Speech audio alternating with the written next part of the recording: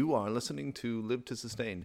Today with us we have Rami Abdel. Rami is from Alter Experiences. You can check out their website, alterexperiences.com. They are a glamping retreat or glamping retreats in the backcountry of San Diego. We have Rami on the phone with us. We basically just jumped right into conversation, and so we will drop you guys right into that call, and we hope you enjoy. Thanks. Go ahead and continue with what you were saying. So tell us about Alter Experiences. Tell us about yourself, how you guys got started, and who's involved. Well, we're an outdoor hospitality-based company.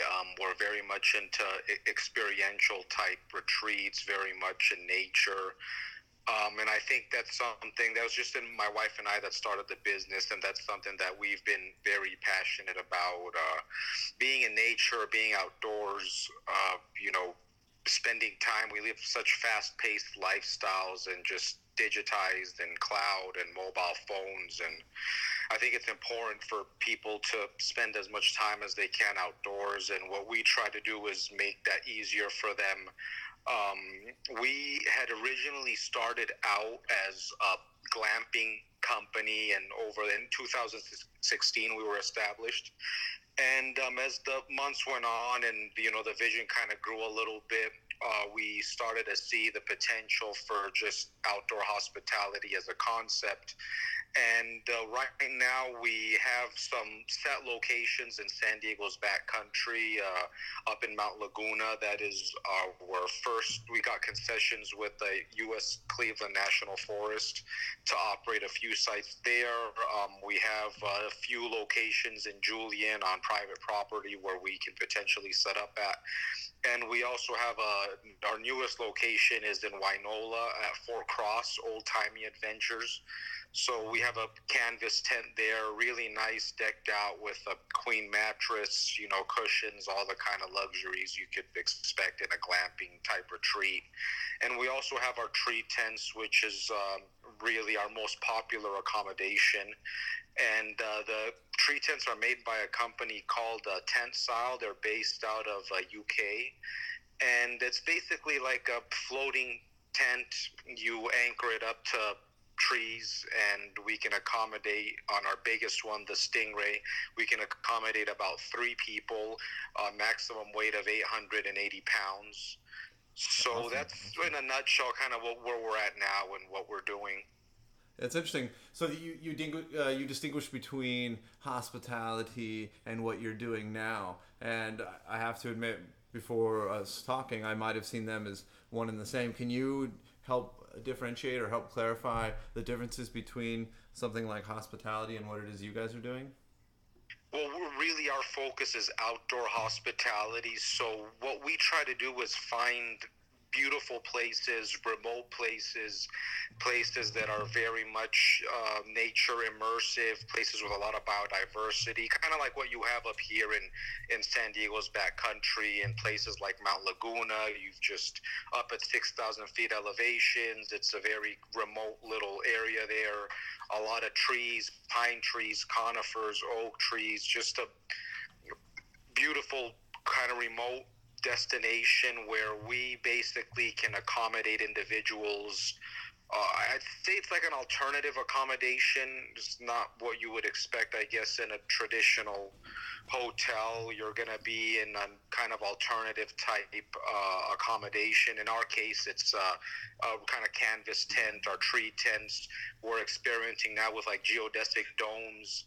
There's other places all over the world where this kind of outdoor hospitality trend is going towards, and you have places where you can stay in like an igloo hut, you can stay in a teepee tent, you can stay in a boat, you can stay, in an earth ship now. The earth ram style in New Mexico is another kind of big trend. So I think more and more it's just an accommodation style that really puts you as close as possible to nature. And that being said, when you look at, the traditional approach to hospitality, the brick and mortar that involves a lot of cost, a lot of upfront costs. Obviously traditional building standards, and here in San Diego, California, obviously that can be a real nightmare. We're more boutique. We come up, we set up for you. No trace left behind. Yeah, that's kind of, in a nutshell, what I can say about that. So is this something that you can do year round, or are there certain seasons when the weather is appropriate for it?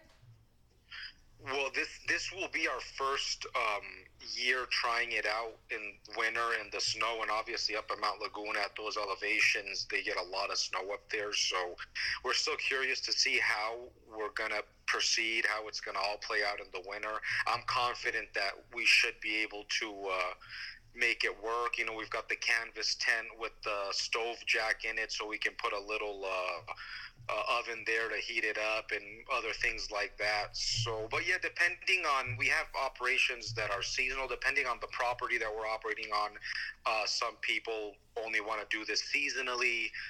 So depending on the kind of accommodation you want, obviously, if you want to stay in the tree tents, it's a certain location you're going to have to be at, because you have to have the right configuration of trees to set everything up. So there's a lot of factors that go into delivering the kind of experience that we're trying to deliver. And we're very hands-on with our guests. From the moment they book, we ask them what it is they're looking for, what kind of accommodation they're expecting. And based on the feedback we get, we can suggest, well, hey, if you're looking for something really remote, we can put you up in Mount Laguna on one of our tree tents. If you're looking for something more family-oriented and activities for the kids and good food and drinks, well, we know we can put you in Wainola area, Fort Cross.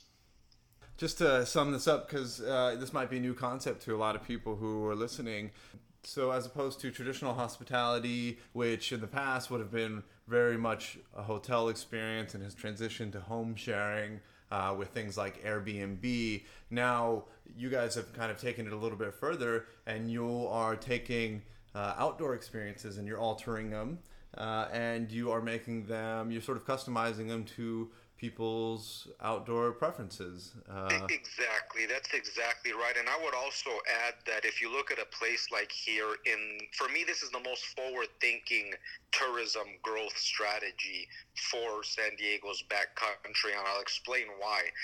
When you look at what we have here, when you look at hundreds of thousands of acres of preserve, of Cleveland National Forest, of State Park, it becomes a situation where we're very limited on what we can do in terms of hospitality, in terms of from an economic approach to things. And so for us, it's just a matter of, all this open space up here, obviously it's important that we protect it, that we preserve it, that we continue along that path. And thanks to the efforts of so many individuals up here and a multi-generational effort for us to have this area preserved and in the state that it's in, our approach is well, why not try and find ways to encourage outdoor recreation sustainably? I can't put a hotel here. I can't put a traditional building and uproot the land and affect all of the wildlife around me.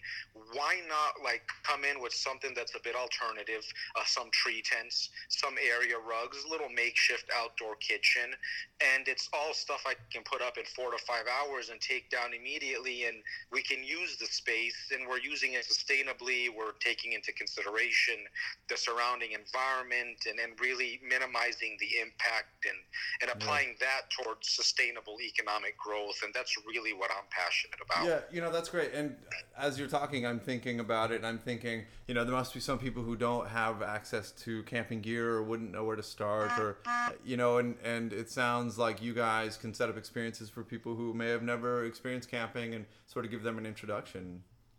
Well, I'll tell you, we've been in full operation now over the last 6 to 8 months in Cleveland.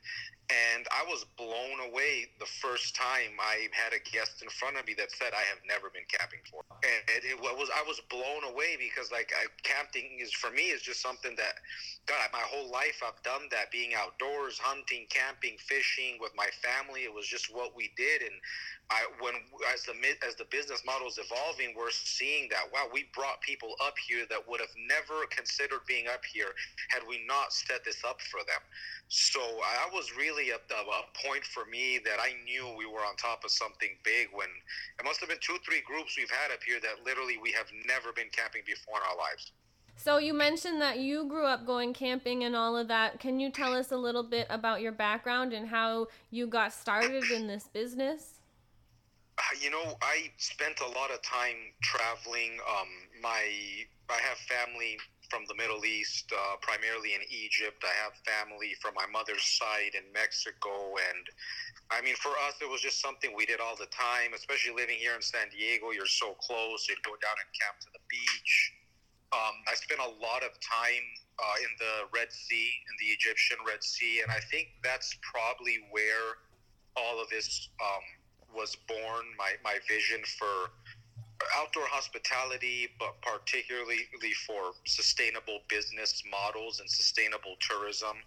My wife and I spent about 7-8 years out there.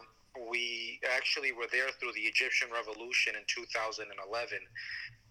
Which had a huge impact on the tourism industry there. And we were working in the tourism industry, working at some of the ecotourism resorts that they had there. And obviously the Red Sea, it's one of the most pristine habitats we have on the planet.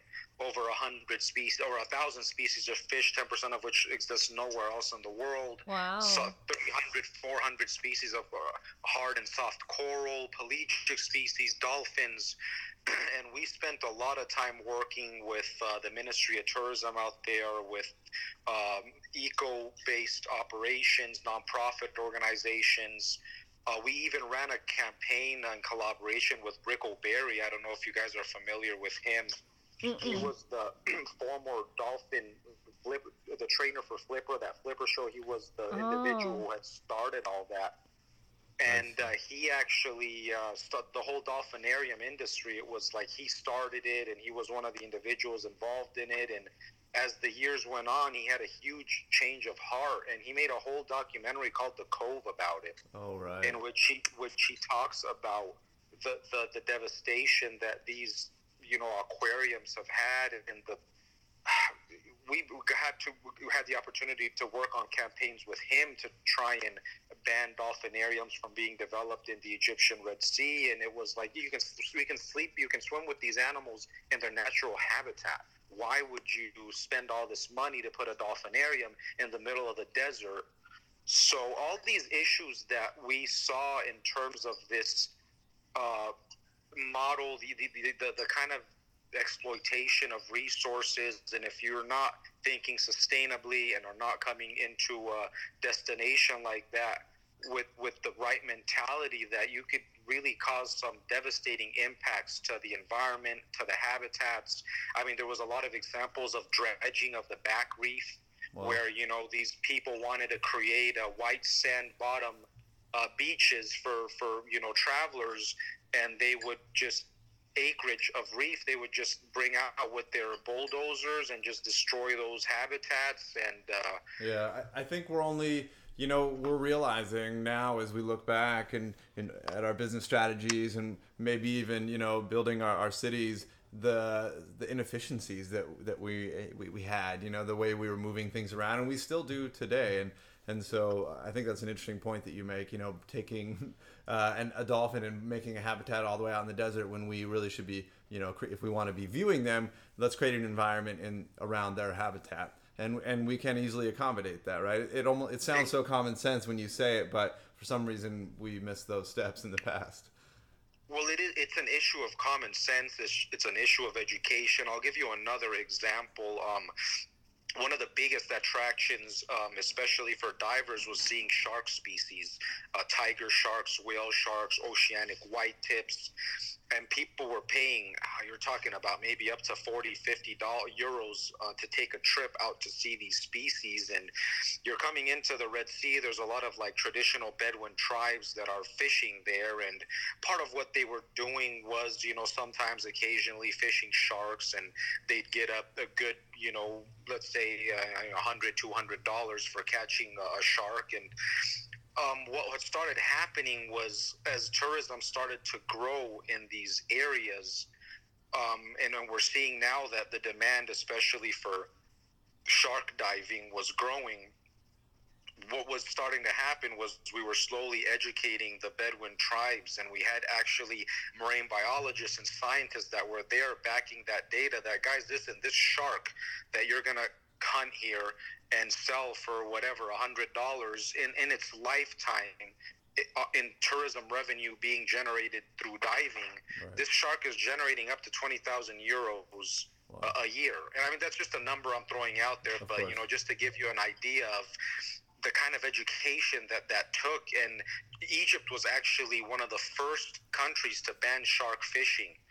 That's one thing that a lot of people don't see and realize, is they were extremely forward thinking in the need to preserve that underwater habitat and to preserve the shark species that have now, have been decimated across the world. It's a real problem that we're facing, and so that's a lot of what kind of inspired me. And I love the whole socio-economic approach to dealing with resources and understanding the need to use them sustainably, and to be forward thinking about, this is a resource that not only do I need, but I also want to ensure that I preserve it for future generations. Can you tell us some things you do at Alter Experiences that might be direct education of your guest, or is it more of a passive approach? No, we are very hands-on with our guests. My wife deals with most of that, Chantel, one of the co-founders with me, and she makes it a point of meeting every single guest upon arrival, giving them a full briefing about what's going on in the area, do's and don'ts, fire safety, general safety, a little bit about the biodiversity, the heritage, the history. So that's just in the face-to-face interaction, but also through our own online and internet marketing work. We make a point of always trying to raise awareness, always trying to make people understand the need for environmental stewardship, especially in this day and age. And so we see it like from the initial interaction, when they contact us, to the moment that they leave, that's the whole circle there of interactions that we should have with them to make sure that that's what they take home with them. Mm-hmm, that's really wonderful. So what would you say are some of the challenges that you faced in starting this business and running this business? Well, I'd say the first challenge, outdoor hospitality as a business, as an industry, glamping as an industry, which is exploding all over the world. We here are a little bit behind on that, and I always found that really surprising, because we are consistently ranked among the top 10 destinations worldwide. And I remember 2 years ago when we were talking about this, especially up here in the backcountry where we started out of, I think there was some, doubts. People weren't really seeing that this was something that was viable, or I think a lot of it also had to do with just county regulation, like how are you going to get this regulated, how building codes are here, and especially when you're housing people or accommodating people. So I think, but I honestly believe we've broken that already. When we first went into this, we applied with concessions through the county. We tried the state parks. We tried some of the nonprofits up here, and then eventually Cleveland National Forest, U.S. Forestry Services, they saw what we were doing. We proposed them the model, and they had also seen this trend growing in other places across the United States. So a young lady involved here at the Descanso Rangers office, she was really the person that got it through. And in the 6 months now that we've been operating at Cleveland, God, we were booked out till the end of the year as of now. Like, we can't even keep up with the demand anymore. I feel like you've explained well what it is that Alter Experiences does and what was the inspiration for it. Is there anything else in particular about Alter Experiences that you'd like to tell us that you maybe hasn't been mentioned? I think ultimately for me, my wife and I set out to obviously create a business model that we were passionate about, that was very important. And being in nature for us is just what we do, adventuring, going out to exotic, remote places. And obviously we found a way to turn that now into a business model.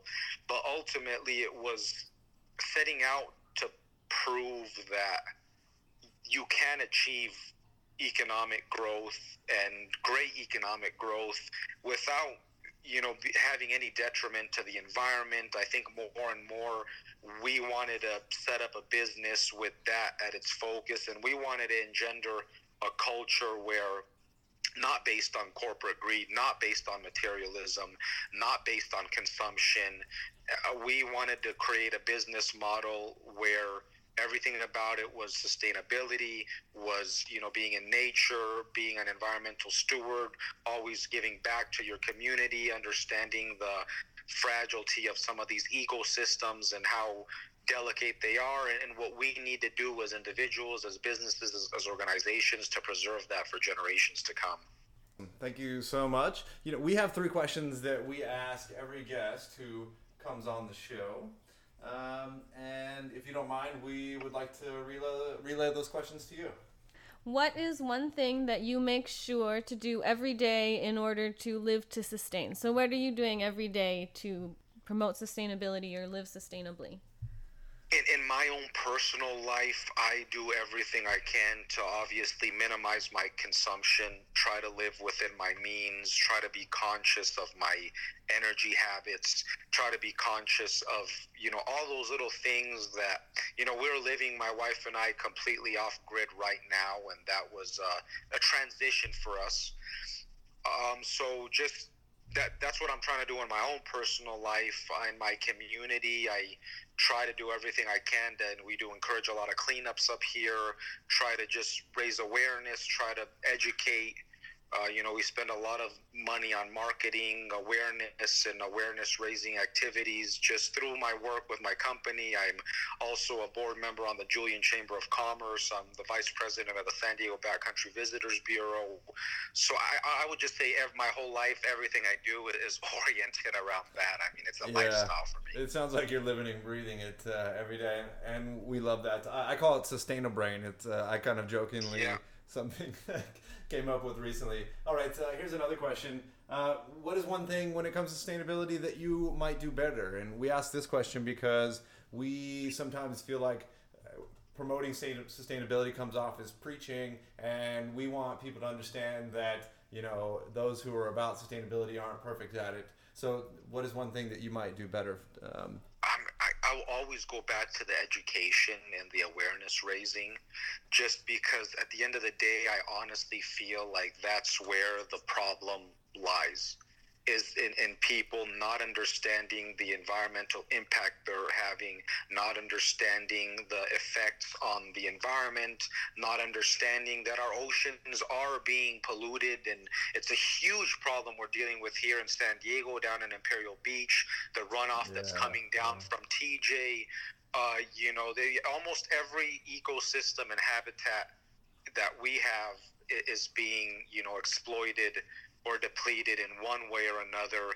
And I find that people just don't understand it, and they don't see the full picture, how it's all intricately connected, and how, the downgrading of one ecosystem potentially affects another. So I would always go back to the education. I mean, that's key right now. One final question. We ask this question, which is, what is a sustainable brand that you like right now? So, one thing we do at Live to Sustain is we understand that purchasing still happens, and although we really, that contributes to some of this environmental detriment that we're talking about, trash pile up and such, we encourage less purchasing. Realistically, people buy, so we try to promote sustainable brands. So what is one sustainable brand that comes to mind for you? Well, the first one for me is Tensile, and that's the company that we distribute for here in San Diego. And Alex Shirley Smith is actually the founder of that company, and he's been a huge inspiration to what we're doing. They're basically, his whole philosophy and mission statement is just so amusing sitting with him. It's like, dude, I love trees. I love trees. I want people to love trees as much as I do. I want people to spend time in trees. And his famous catchphrase is, if we're all hanging in these trees, they're not going to cut them down. So for every tree tent that he sells, he plants 18 trees. So any tree tent you buy from them, they will plant 18 trees. And they're all about reforestation. They work with a lot of individuals. God, off the top of my head, I don't remember, but I think down in Costa Rica or somewhere, they provide this equipment for people to actually put out listening devices in these remote areas, to be listening it out for chainsaws. So it's very active, very proactive kind of conservation that they're doing. And the second one would be 10 Tree is another one. They also have a really innovative approach where the products that you buy from them, they also plant trees, and they give you a little kind of token with the exact coordinates of where those trees are. Wow. So you could potentially go visit them and look at their progress as they're growing. And those are two companies that I have worked with recently that I really appreciate their efforts. Very cool. So we'll add those to the show notes. And can you tell us, where can we find you online? Your website? Are you on Instagram? Yeah, we're on, our website is alterexperiences.com. We're on Instagram, Alter Experiences, Facebook as well.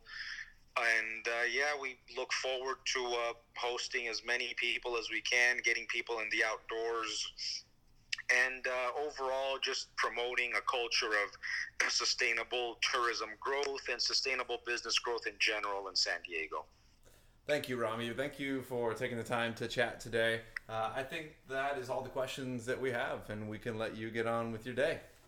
I appreciate it very much, and thanks for the opportunity to share this information with you.